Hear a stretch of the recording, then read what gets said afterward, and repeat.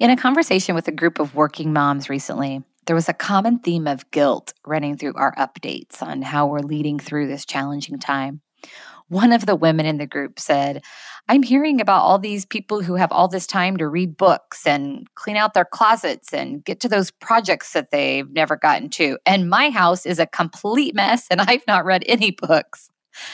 Another said, I'm trying to work from home and spend time with my kids who are now home, and I feel guilty over not spending time with them. Others added to the guilt pile on, sharing examples of lashing out at their family in the midst of a heated situation. I shared my overreaction to a silly situation in which I felt undervalued. So guilt all around. One of the women asked during the conversation, so how do I let go of this guilt? What a great question. And in processing and reflecting on that, I don't think guilt is something we need to let go of, but rather we can use. Bestselling author and researcher Brené Brown says, I believe that guilt is adaptive and helpful. It's holding something we've done or failed to do against our values and feeling psychological discomfort. Healthy guilt is a natural emotional response and helps us to take responsibility for our actions and emotions. And while feeling guilty can be healthy and useful, as Brené Brown says, it's still very easy to respond in unhealthy ways. So how can we keep the experience of guilt a healthy one? In a Medium article, Healthy Responses to Guilt and Shame, the author offers up 4 simple suggestions. First of all, investigate.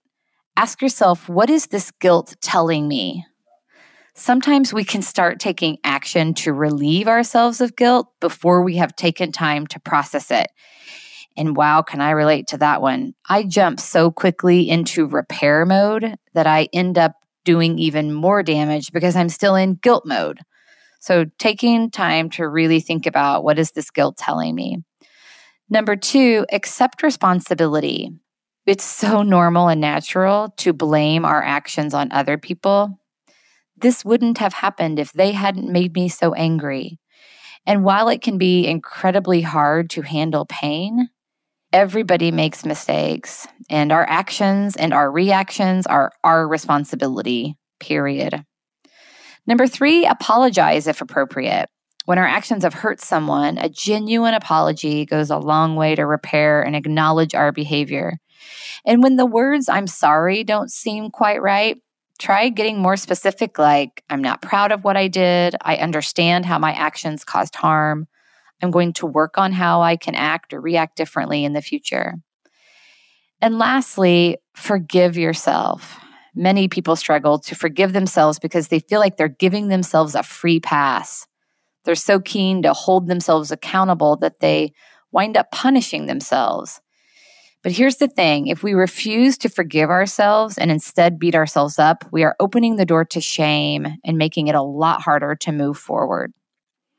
So the next time those feelings of guilt pop up, pay attention, as there may be an important message in the guilt for you. Until next time, be well and take care of yourself and each other.